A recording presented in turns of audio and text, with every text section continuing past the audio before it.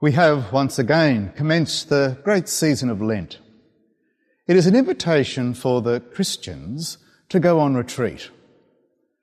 Now, none of us can walk away entirely from our daily responsibilities to exist in some other realm for any period of time.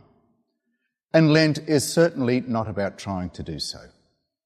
But surely all of us have to sometimes pause amidst the increasing pace of life, with all its associated increasing noise, to consider, just for a moment, who is important in my life? What do they truly need, as opposed perhaps to what they want?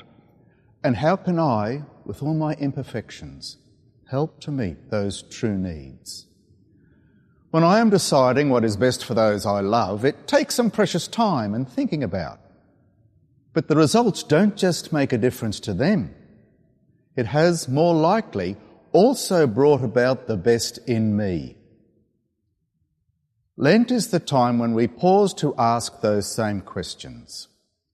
The well-known traditions of prayer, fasting, which is really going without the unnecessary excess in my lifestyle, and almsgiving, in other words, being serious about giving from the much that I have to those who have so little, are an effective means of making the most of Lent for the betterment of everyone. As Mark's Gospel today reminds us, the time has come, the gifts of God's kingdom are close, so will I take some time to appreciate those gifts with renewed gratitude. We are assured by God that such time and effort will bring its rewards. But let's try not to think of that reward as my own little prize, because God desires much more than that for everyone.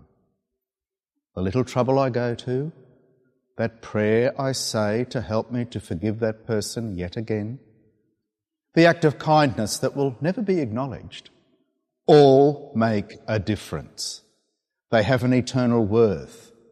They are the grace of God at work among us, and they will have their reward. Have a great Lent.